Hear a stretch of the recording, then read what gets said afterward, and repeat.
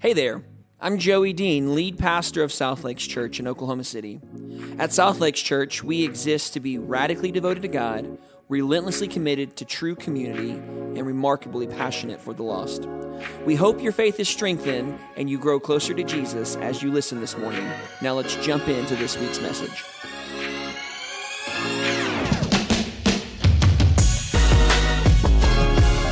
Good morning, church. How are we doing?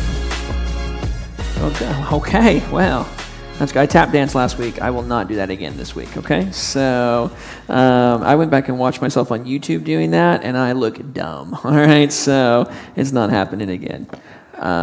Anyway, hey, this morning I would like to start off a little differently. There's a lot of things going around on the Facebook or the fake book or whatever you want to call it, and so I don't really know. I don't really buy into a lot of things that go online, but I did receive an email, I got a text message, and so I lean into more of the people that I trust more than anything, and so this is an unconfirmed rumor, but regardless, we were going to do this today anyway.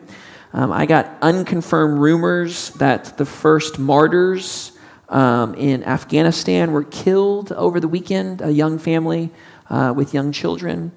They busted in, and anyway. The reason that I share that is because the church is just, man, it's hard to be a believer in Afghanistan. And you want to talk about something that we can't wrap our minds around? Let's try to wrap our minds around someone going door to door looking for Christians and Bibles and giving you the option, turn or bullet. I mean, those are your options. And so whether it's true or not, it's happening. It's going to happen. And so I want us to pray for the church. There's not much we can do halfway around the world outside of prayer, but there's also nothing better that we can do than to pray.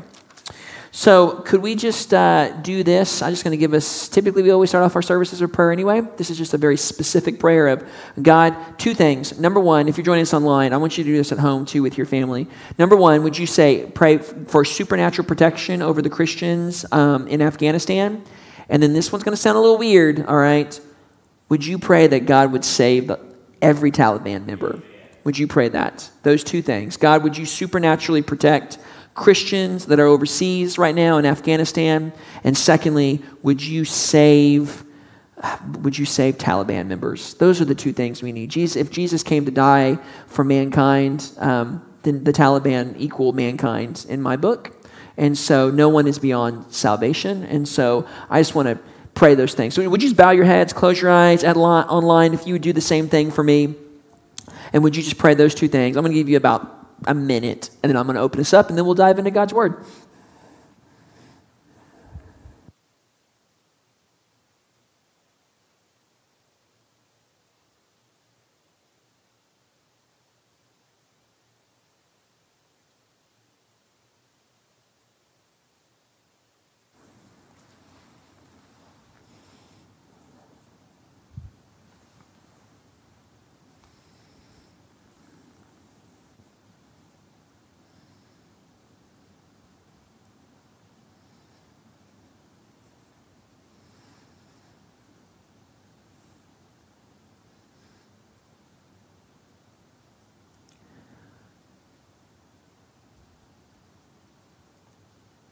Father, many times there is nothing more awkward than to sit in a room full of people in silence. But Father, it's in the still moments that you speak the loudest, I believe. So Father, I pray, God, that you are stirring within us perhaps a passion that maybe we've forgotten about or maybe we've never had before for you. Father, I pray for our brothers and sisters overseas in Afghanistan, a scenario that it's hard for me to watch on TV and it's unfathomable for me to wrap my mind around here in the United States, as we are literally gathering together, broadcasting on the internet, openly worshiping you. And over there's people going door to door with the threat of execution, Father. And that's just hard for me to wrap my mind around. I don't get that. I don't understand that. So, Father, I pray for supernatural protection over our brothers and sisters in Christ who are doing nothing more than being obedient to the calling you've placed on their lives, and that's to be salt and light in a dark world. And so, Father, I pray for supernatural protection over them. I pray that you would give them a peace which surpasses all understanding and a joy in the midst of their suffering. And God, I pray that your Holy Spirit would convict the Taliban in such a way, God, that revival would sweep across that country. And Father, in that from the top down, that men would give their lives to Jesus. Father, you're the only one that can take an atrocity such as this and to bring yourself glory. And I don't know a better way to bring yourself glory than to see an entire regime change upside down with changed hearts. But Father, that's why you're God and I'm not. So I pray that you would be glorified in all things. It's our desire that you would keep our brothers and sisters safe, Father.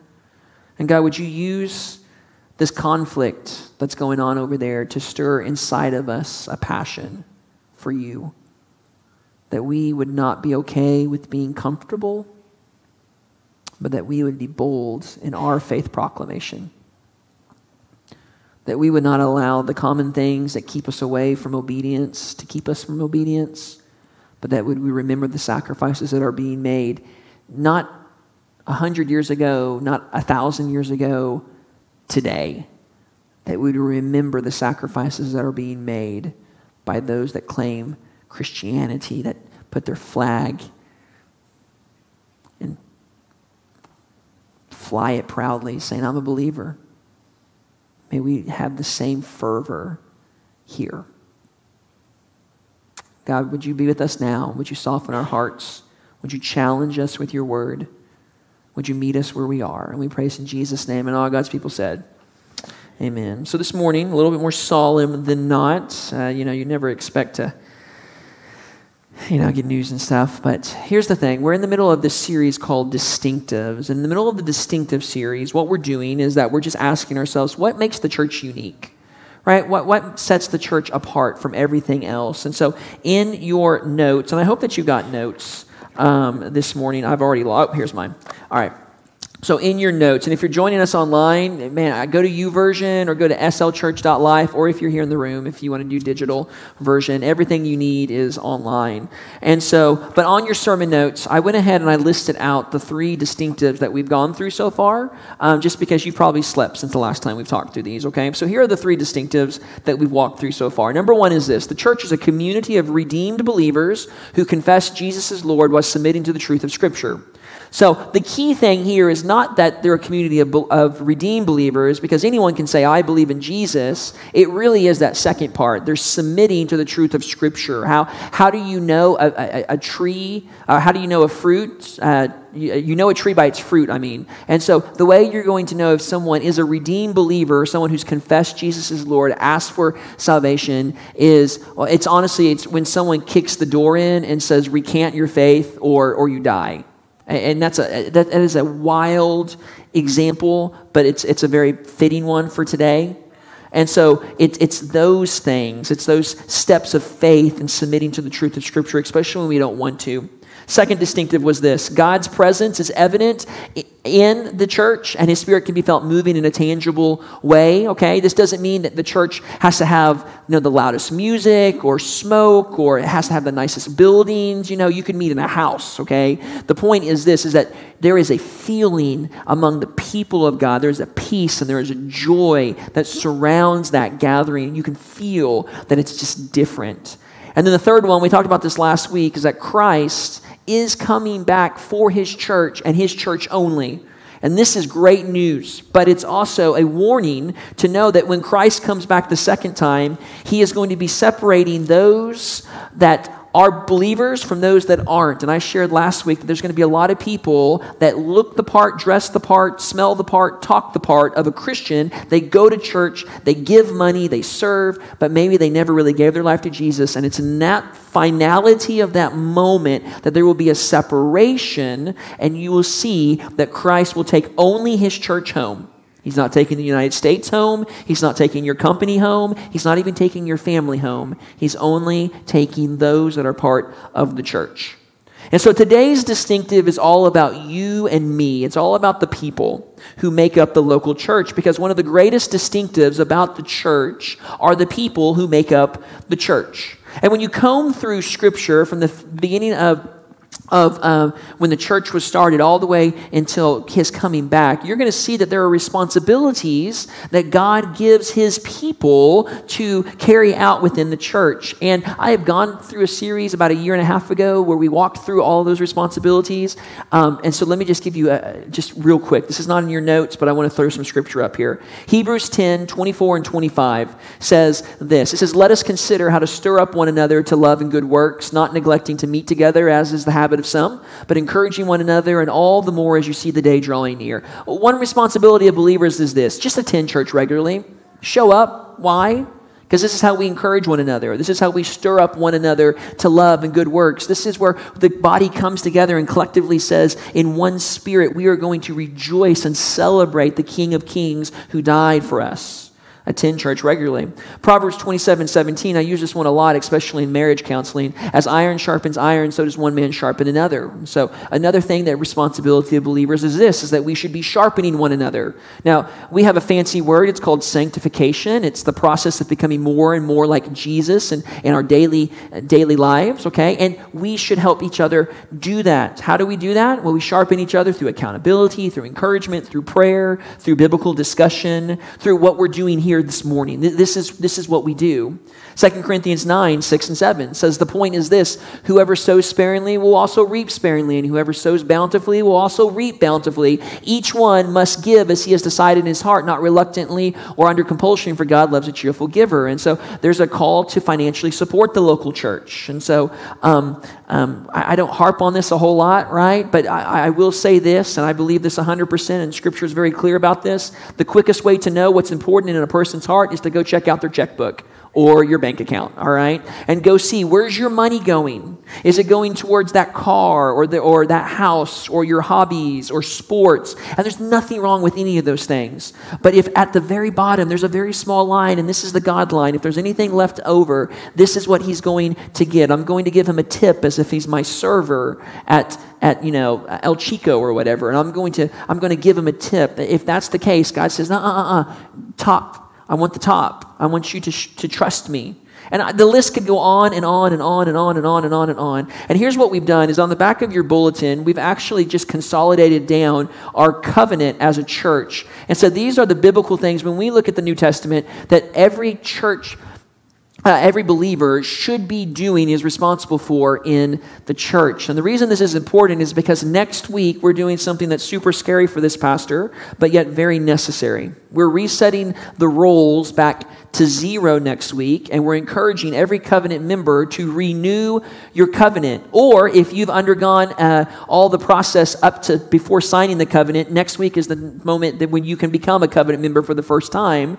And we're asking everyone to do that, and we're asking you to do it by every covenant member received this like this at home, and we just want you to check off this. Yeah, I commit to do these things, and I want to be the believer that Christ calls me to be, and I agree that this is the responsibilities that the Scripture gives me, and this is just a concise way to do this. Okay, now there's a couple things that I would encourage you on. Number one, do not approach what we're doing here with a checklist theology mentality. So what I mean is that you could very easily start going through that list and going check, check, check, check, check, check, check, check, check, check. And you could in some way do everything on that list, okay, whether you're faking it or not, and you could say, I must be a great Christian because I've checked off everything on my list that the pastor says I should be doing. And you could still be far from God in that, okay?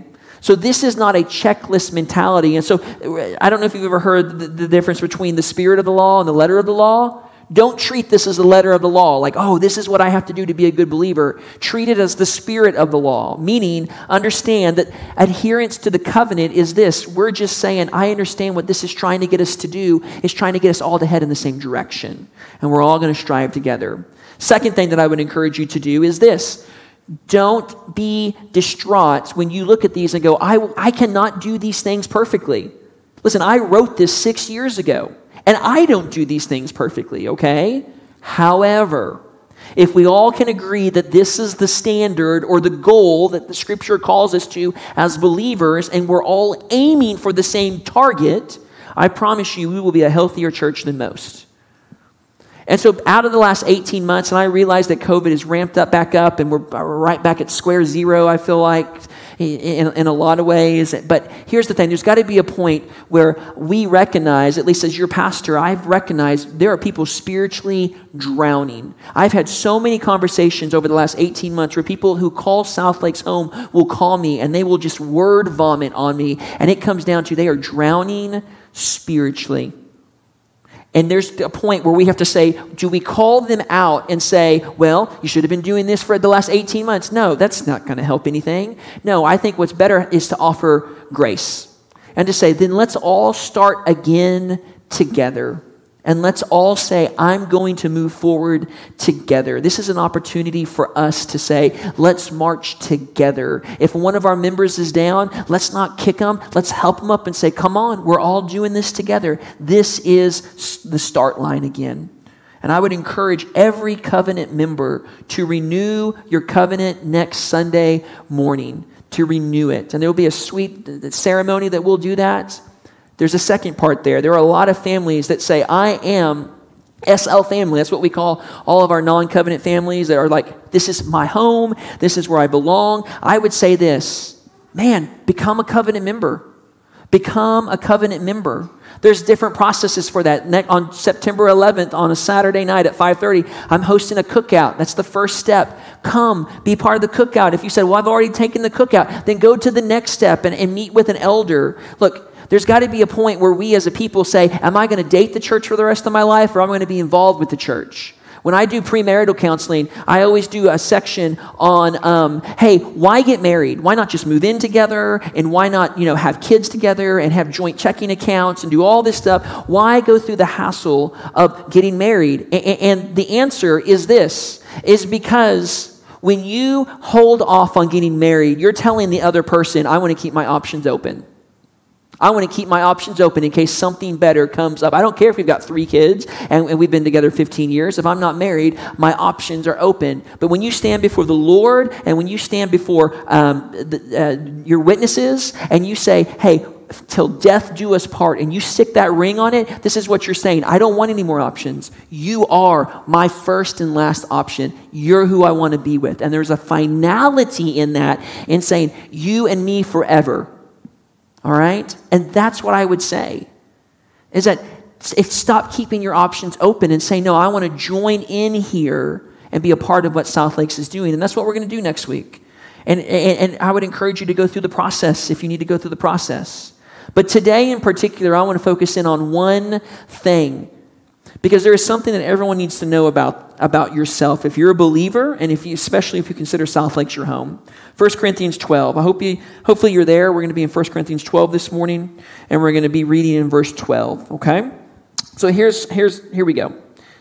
It says, for just as the body is one and has many members, and all the members of the body, though many, are one body, so it is with Christ. For in one Spirit we were all baptized into one body, Jews, Greeks, slaves, free, all were made to drink of one Spirit. Verse 14 says, for the body does not consist of one member, but of many. So if the foot should say, well, I'm not a hand, I don't belong to the body, that would not make it any less part of the body. And if the ear should say, hey, I'm not an eye, so I don't belong to the body, well, that would not make it any less part of the body. If the whole body were an eye, where would be the sense of hearing? And if the whole body were an ear, where would be the sense of smell? But as it is, God arranged the members in the body, each one of them as he chose. If all were a single member, where would the body be? And as it is, there are many parts, yet one body. The eye cannot say to the hand, I have no need of you, nor again the head to the feet, I have no need of you. But on the contrary, The parts of the body that seem to be weaker are indispensable, and on those parts of the body that we think less honorable, we bestow the greater honor, and our unpresentable parts are treated with greater modesty, which our more presentable parts do not require. But God has so composed the body, giving greater honor to the part that lacked it, that there may be no division in the body, but that the members may have the same care for one another. If one member suffers, all suffer, and if one member is honored, all rejoice. Now you are the body of Christ, and individually members of it. And God has appointed in the church first apostles, prophets, teachers, miracles, gifts of healing, helping, administrating, various kinds of tongues. Are all apostles, are all prophets, are all teachers, do all work miracles, do all possess gifts of healing, do all speak with tongues, do all interpret. But earnestly desire the higher gifts, and I will show you still a more excellent way. So in your notes this morning, I want you to write down distinctive number 4. And here's distinctive number 4 that I need you to understand. You are not replaceable. You are not replaceable. Now, here's what's shocking about this is that in almost every other area of life, you are 100% replaceable. You and I are. And I think this is especially seen in the workplace, right? Let's say that you're fortunate enough to be able to give 40, 50 years of your life to the same company, and you work in the hours and you grow the profit margin. And here's what will happen. They're going to throw a giant retirement party for you. And by the end of by the next week, your replacement's going to be in place, or you have already trained your replacement. And eventually you're going to become nothing more than a distant memory to your work. Or, worse yet, you put in 60, 70, 80 hours a week. You bust your butt for them, only to be let go during the downsizing so that they can hire a kid fresh out of college who's going to work for 100 hours a week and work for half the pay. And you're going to be forgotten about. Let's talk about marriages. This doesn't mean in today's Western society that I don't want to, that my options are closed, because we treat as if this means nothing anymore and I can go do whatever I want. And if I want to keep my options open, I can do it. And if I leave you with kids, or if I leave you after 40 years of marriage, of all of this, it doesn't matter, because I'm keeping my options open, because you are replaceable. Think about sports. I know we idolize like the Brett Favres and the Peyton Mannings and the Kyler Murrays and the Tom Bradys of the world. And yeah, they're going to have statues, and yeah, they've won Heismans. But most players play very important roles, but they're very insignificant in the grand scheme of we just don't know who they are. And so when they retire, or God forbid they get hurt and they have to quit, what happens? They fade off into the sunset, and no one remembers their name or even that they were a professional athlete. Like, I'm not here to be Debbie Downer. I'm just saying that in every other face of life, basically, we are replaceable. And here's the reason. And I needed to bring my kids' toys out to show you this. The reason that we're replaceable is because every one of us in the world is seen by organizations and companies and things as a brick. We're seen as nothing more than a Lego brick. And so when you're building a company, you're stacking up bricks and you're building bricks. And let's say that the time comes that you get downsized, or that it's time to quit or whatever. Well, no big deal. Throw you away. We'll find a new brick, and we'll just replace you, and we'll just keep building. And after all, bricks are a dime a dozen. And this is how it is in many places. The problem is that in the church, this is not how it works. In fact, in the church, we are like my daughter's Minnie Mouse puzzle. So we are not bricks. We are puzzle pieces. Very unique. Very unique in the shape that we are, very unique in our giftings. And here's the thing about puzzle pieces, is that you just can't plug any puzzle piece into a puzzle and make it work. After all, and I know online you may not be able to see this, but this is what the picture is supposed to look like. And if I were to build this picture and say, oh, this piece is gone here with this bow, I just can't take a piece down here and make it work. One, it's not going to be the same shape. But two, it's got different printing on the front. So even if you say, I cut this off and I slam it in there and I hammer it down, it's not going to look like how the artist or how the creator of the puzzle meant for it to be. You just can't plug and play puzzle pieces into puzzles and make it work. And if you are a believer this morning, then you are a uniquely designed puzzle piece that God has created to fulfill a very specific purpose. And here's the purpose: to make the puzzle complete. To make the puzzle complete. Let's go back to our text here in 1 Corinthians 12. Look in verse 12. It says this: "For just as the body is one and has many members, and all the members of the body, though many, are one body, so it is with Christ. For in one Spirit we were all baptized into one body, Jews, Greeks, slaves, free, all were made to drink of one Spirit. For the body does not consist of one member, but of many." So in your notes, your first fill in the blank, your first single fill in the blank is this, is that there is a oneness to the body. There is a oneness to the body. In other words, yes, our bodies are made up of very many different parts. We've got toes, and we've got fingers, and we've got bones, and we've got teeth, and all this stuff. But all these parts come together to form one body. So there's one Joey, but there's many parts that make up Joey. And so what we need to understand here is that when Paul is talking here to the church in Corinth, he's not talking about the church universally. He's talking about each local church is one body. That's very important for us to understand, that each one of us fit perfectly into one body. And this is great.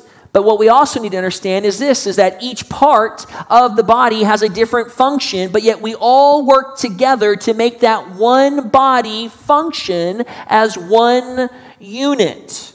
And so he uses here, he says, listen, this is how it is with Christ. Now, when he's speaking of Christ here, he's not talking about Christ's body necessarily. He's saying about how Christ, he's the head of the church, and he makes up the church as a whole, and so he's part of the body. But I begin to think about the oneness of Christ, and I thought, man, Christ is the greatest example of what oneness looks like. Right? In our understanding of God, there's one God, but yet he shows himself in three distinct people: God the Father, God the Son, God the Holy Spirit. And we call this the Trinity, right? And each are distinct from the other. They all play different roles within the Trinity, but yet they all make up one God. Don't ask me how that works. It's not the same as saying that, hey, I'm a dad, and I'm a son, and I'm a father. That's not the same thing, because I'm still the same person. But somehow we're God, it can be a Father and a Son and the Holy Spirit, all three at the same time, all making up the one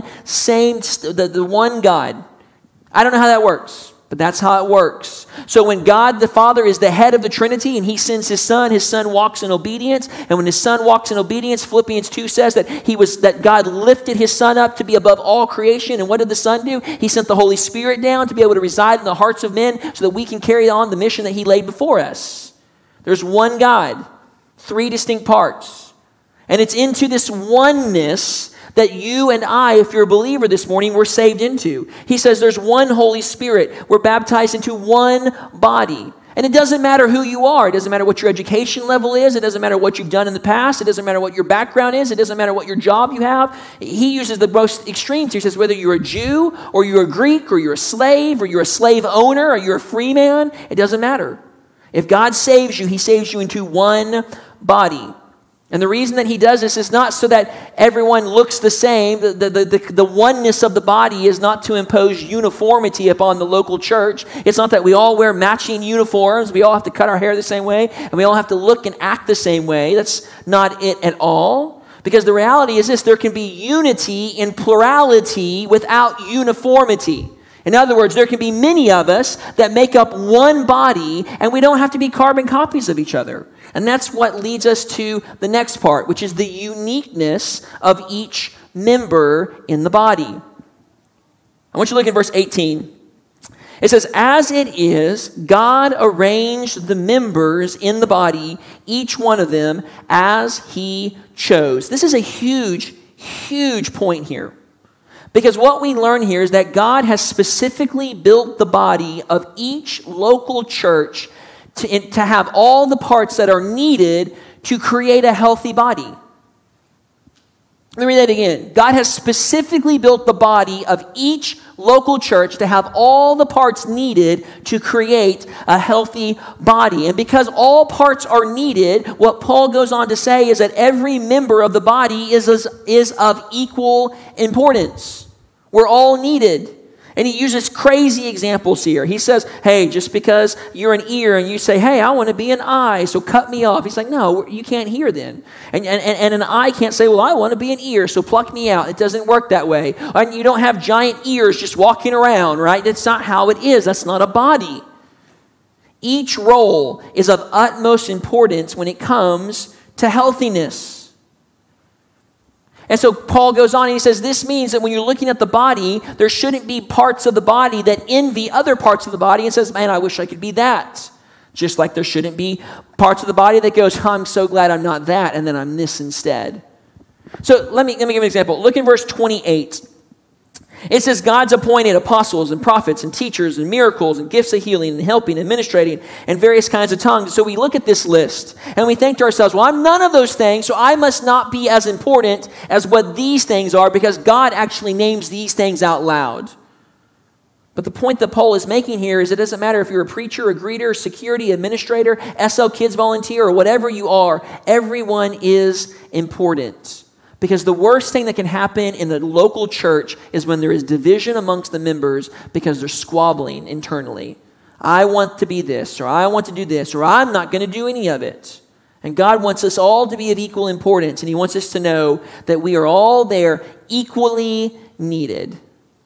And this is why we got to go back to the first point and say, because we are unique, we've got to go back to our mission, and our mission is that we are one.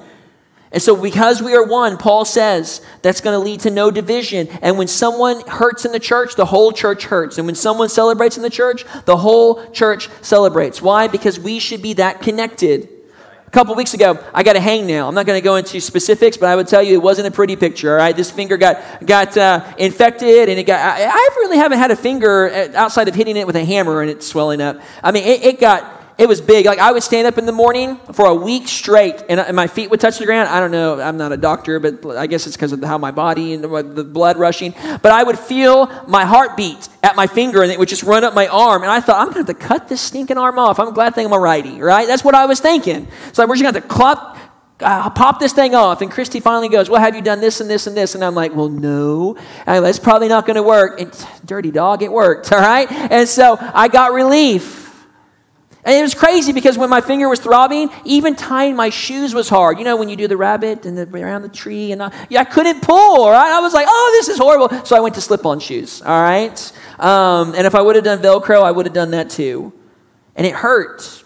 But when I got relief that one night when my wife I didn't want to tell my wife. And I finally told my wife, and within 5 minutes, she says, do this. And I'm like, all right. And it worked. And so the moral of the story, guys, is that tell your wife at the beginning, not at the end, all right? So, but anyway, the next morning I woke up and I stood up, and for the first time in a week and a half, I couldn't feel my heartbeat. I could feel my heartbeat. I couldn't feel my heartbeat in my arm, all right? And I could tie my shoes, and I said goodbye, slip-ons. And it was great. This is how the body should be. And it's important that we understand that God makes no mistakes when he's designing puzzle pieces. He also doesn't make mistakes when he's putting together the local church. He doesn't give too little or too much of something to the church because he knows it needs exactly what it needs to be healthy. But the problem is that we have a lot of unhealthy churches. So why are churches unhealthy? And I think it really comes down, I know it comes down to two things. Number one is this: if a church is unhealthy or hurting, it's because of either of sin or disobedience. And disobedience is specifically disobedience to step up to the plate, to the calling that God's placed on your lives for within the church. So that goes back to sin because disobedience is just sin, right? So it really comes down to sin. So let me lay out how this has played out, at least in my experience when I've watched people in the local church. What does disobedience look like in the church? Well, it looks like this. There's a need, and it's like, hey, we need help in this area. We'll pick on SL Kids because I feel like SL Kids, in any church, kids is always the biggest area of need, right? And so people sit there and they go, well, someone else will do it, I'm sure. Or if they could just see my schedule Monday through Saturday, like I'm just not going to be able, like I'm just too busy. Or, you know what? They'll figure it out without me. They'll be fine. Now, the reason that we can do this so easily is because we're viewing our lives as if we're a brick. And we believe that it's plug and play. So when I don't do what need to be done and I remove this, it's not plug and play, it's the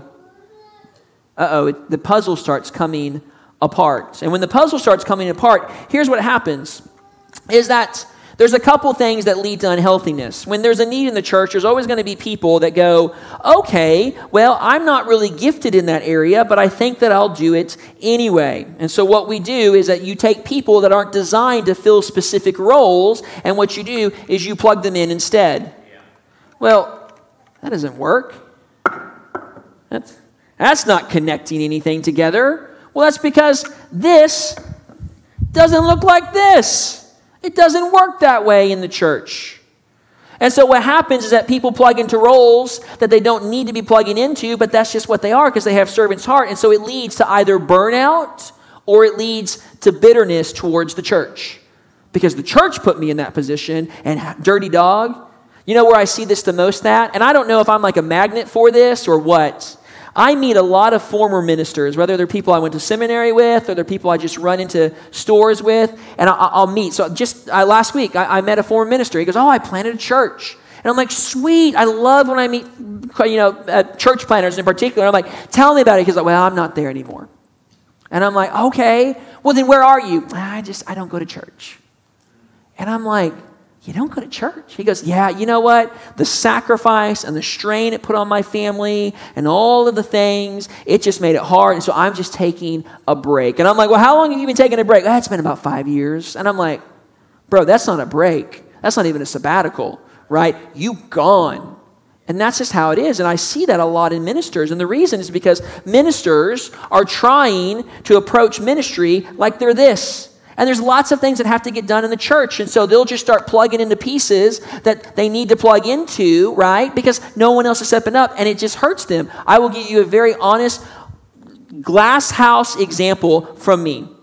My wife and I have been talking a lot lately about how close I am to being burnt out, because my family, especially the last 2 or 3 months, have been sacrificing above and beyond because things just need to get done. Just 100% honest. And so we've been talking about what should we do? So there was a meeting here yesterday. I needed to be at the meeting. You know what I did? I went to the Jinx Aquarium with my kids. Because we're at the point in my life where things need to get done, but it's not worth sacrificing my family over. And so And I sat there and I think about all the other ministers and I go, why aren't they in ministry anymore? And I think because they're approaching life like this is who they are. And this is how I've been approaching life the last 2, 3, 4, 5, 6 months. I don't know, maybe all of 2021, I don't know. And instead, I forgot that this is who I am. This is who I am. A very specific piece that God's designed to fill a role.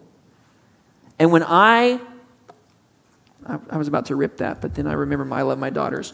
So when I approach church like this, then what happens is I start sacrificing. And my wife and I begin having tough conversations. Because ministry has to get done. But when a church walks in disobedience, just in general, I now understand why ministers walk away. I get that. It's easy to get burned out.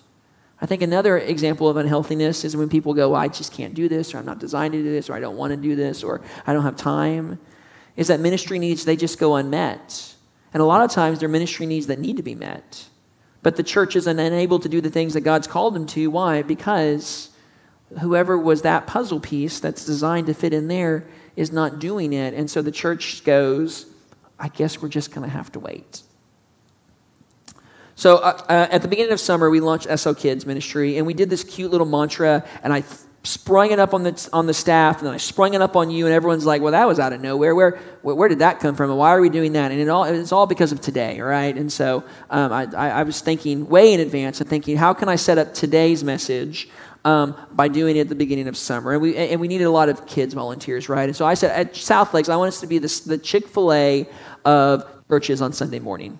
Okay, and our intern Will made a cute little South Lakes church with the Chick-fil-A logos and everything, and everyone's like, okay, well, what does that mean exactly? So one of my good friends is a gentleman by the name of Jonathan, and he's owned a couple of Chick-fil-A restaurants in Oklahoma. He started off owning one up in Edmond, and then he sold it, and he moved down to Lawton, and he bought the one in Lawton. Why you would choose to go from Edmond to Lawton, that's got to be a calling of God. That's all I can think of, right?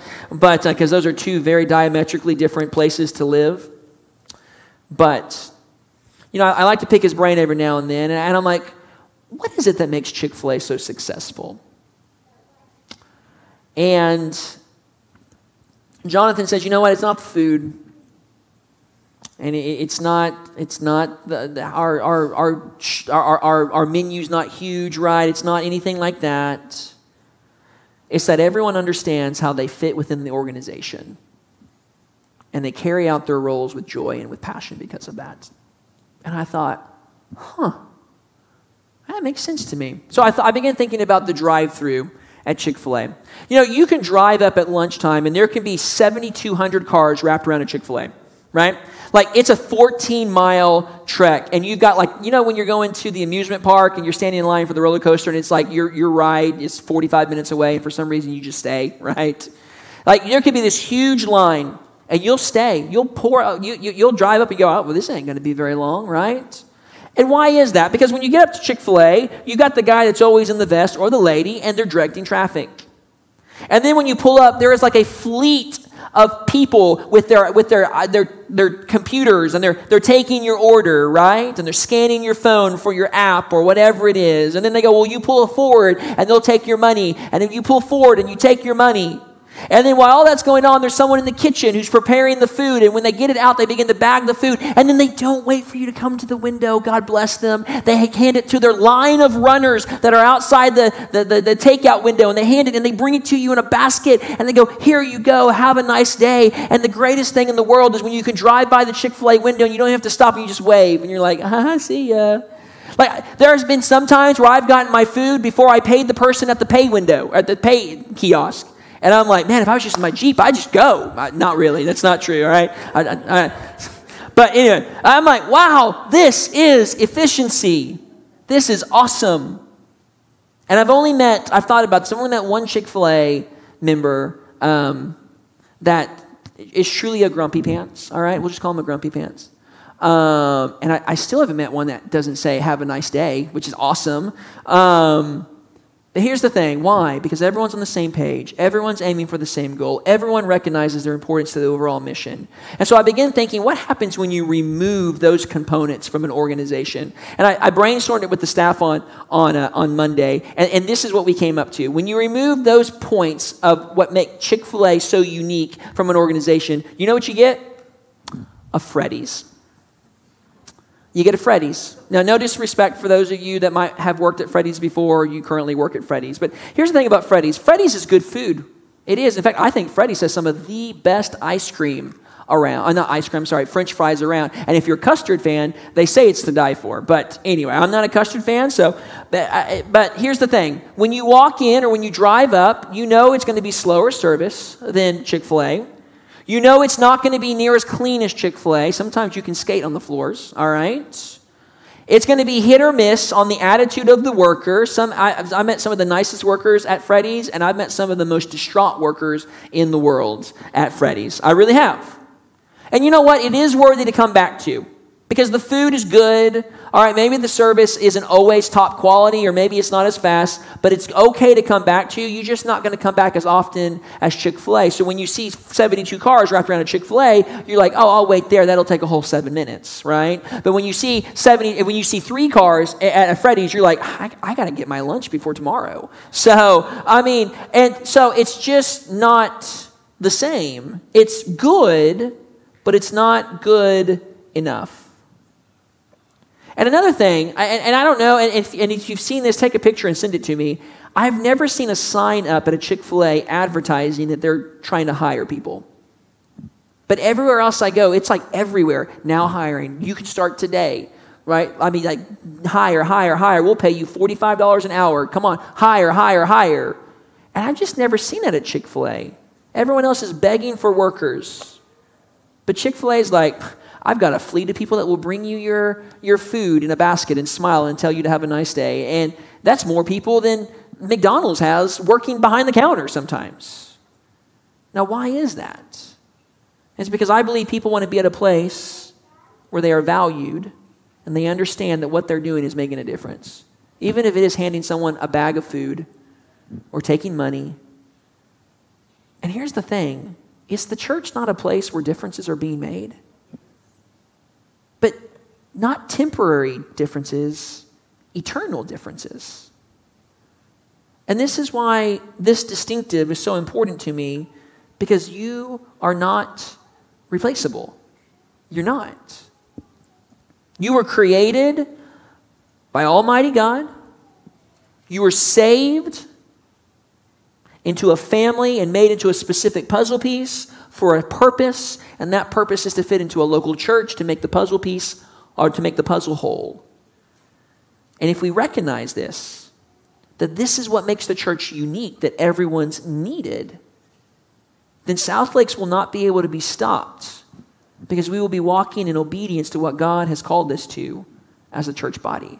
That's everyone working together, integrally figuring out, where do I fit with the puzzle piece? Not trying to stack bricks on top of each other, right?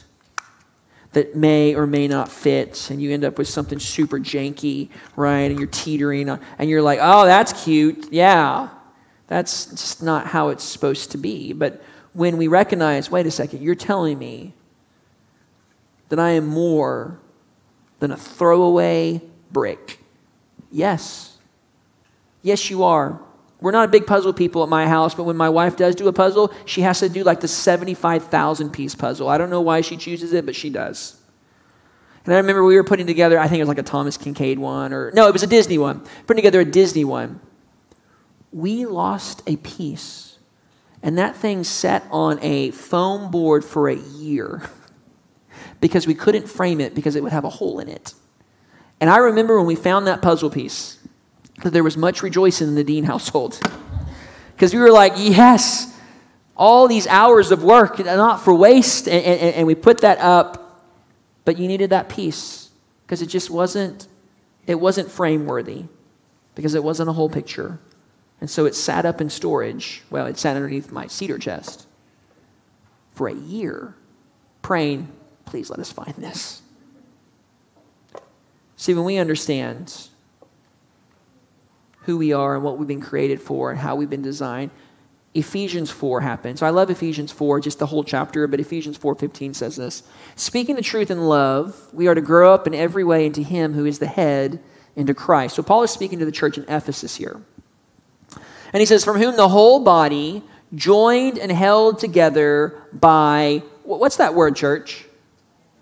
Let me read it again, and then we'll all say it together. From whom the whole body, joined and held together by every joint. Now, I don't need to go Greek nerdy on you, but I will. That word every literally means, are you ready? Every. It means every. Every joint with which it is equipped, when each part is working properly, when each puzzle piece is fit into where God designed it to be, it makes the body, in other words, the local body, grow so that it builds itself up in love. And the only way this happens is when each part is plugged into where it's supposed to be. The church is equipping the saints for the work of ministry, and everyone's working properly, and the body is building itself up. That's the end result, when everyone recognizes that you are not replaceable. So at the bottom of your sermon notes, there's a little cute little mantra here, I guess you could say, and I'd like you to fill it in. It says this: I am not a Lego piece, but a unique puzzle piece. Or Lego brick, I'm sorry. I am not a Lego brick, but a unique puzzle piece. All right? I've been going around saying this out loud because I felt silly coming up with this, and I was like, I'm going to have to say this with confidence when it's time, right? So on the count of three, I'd like for us all to say this together, right? 1, 2, 3. I am not a Lego brick, but a unique puzzle piece. And if you're a believer, and if South Lakes is your home, that is very true. That's very, very true. If you call someplace else home, then that's very true for you. You have been designed to help complete a picture of a local church. Now, this is where things get a little hairy, right? Because when Paul wrote to the church in Ephesus, or when he wrote to the church in Corinth, or when he wrote to the church, the churches in Galatia, or so, like there wasn't like a First Baptist Church of Ephesus, and a First Assembly of God, and a First Church of Christ, and a Life Church Ephesus campus, right? There wasn't any of that. There was one church. Lots of house churches, one church, okay? And so if you got mad, it's not like you could just go down the street because there were 1,700 churches within a 3-mile radius of each other, right? You stay connected with that church. And so when you understood that God designed you to be a puzzle piece of a local church, in Ephesus, it wasn't like, well, I'm just going to bounce and go to another church, because it's the same church. And in Oklahoma, if you get mad, or if you get burned out, or if someone rubs you the wrong way, you're like, well, I could just bounce, because there's more churches down the street that I can go to. But I would caution us in a couple things. Number one, if you're a bouncer, okay, meaning bouncing church, are you really getting plugged in to that church? Or secondly, were you the puzzle piece that God created to be in that church?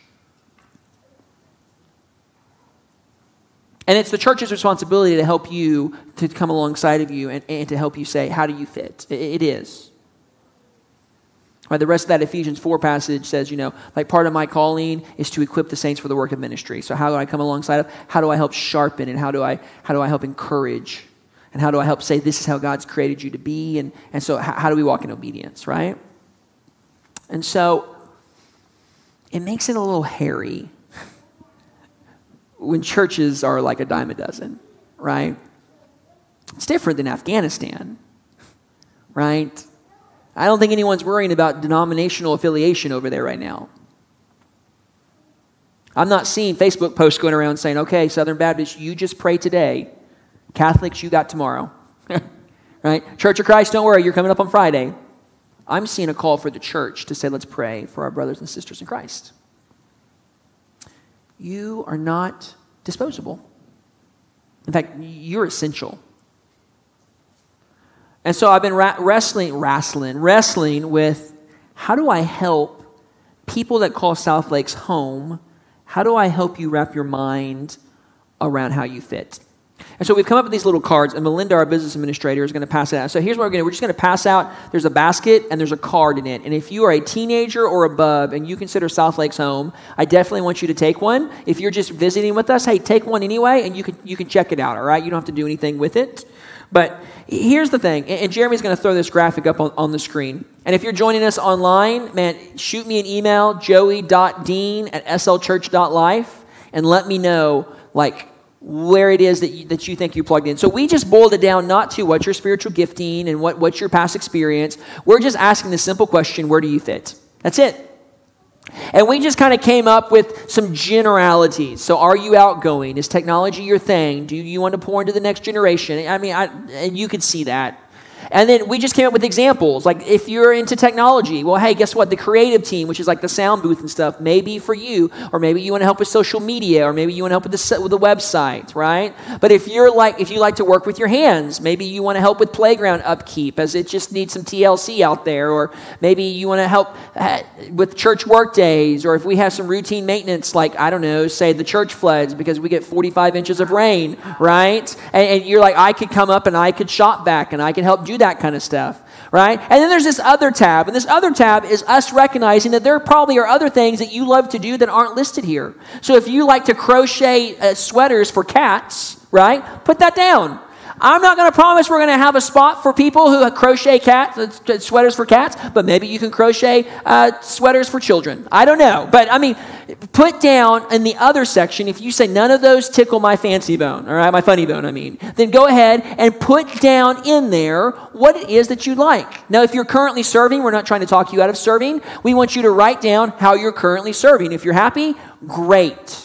Then put down, Joey Dean, SL Kids or whatever it is, SL Host Team or Computer Check-In or whatever. And then put your name on there, put your phone number on there. And I missed an important point. If you're like, okay, what do I do here? I want you to circle 2 of them. Which 2 are you like, I like to do these things? Circle the 2. And then what we're going to do is we're going to pass the buckets back around, and you're going to put those in. And then Monday, we're going to sort through all the cards. And I promise you that by Friday, you're going to get a phone call from a staff member that's going to say, hey, I noticed, and I used my wife last time, so I'll use her again. Christy, I noticed that you put down you want to invest in the next generation.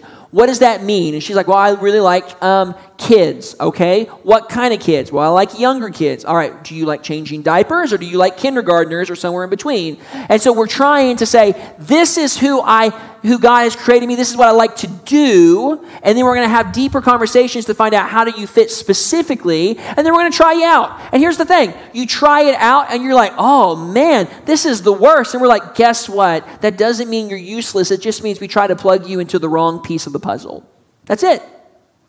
So let's go back to the drawing board. Let's go see how you do fit.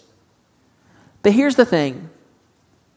I have to believe with every fiber of my being that every puzzle piece that is needed right now for, what is this day? August 22nd, 2021, currently calls South Lakes home.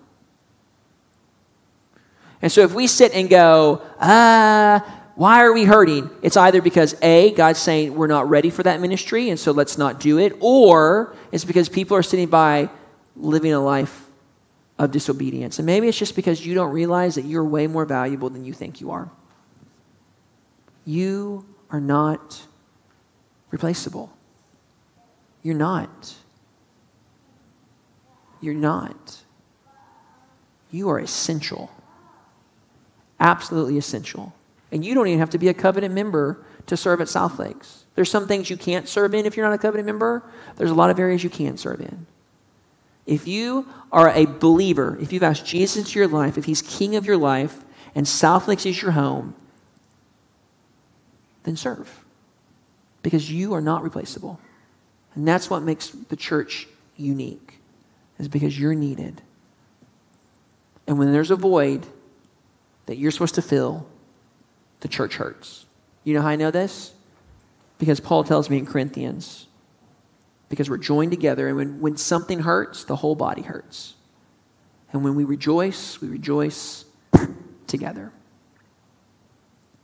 And so I just want you to circle, what's your top 2? What do you like to do? Or write down where you currently serve, or write down something else, put your name, and on there we're going to pass the buckets one more time. I promise it's just going to be the staff that sees this.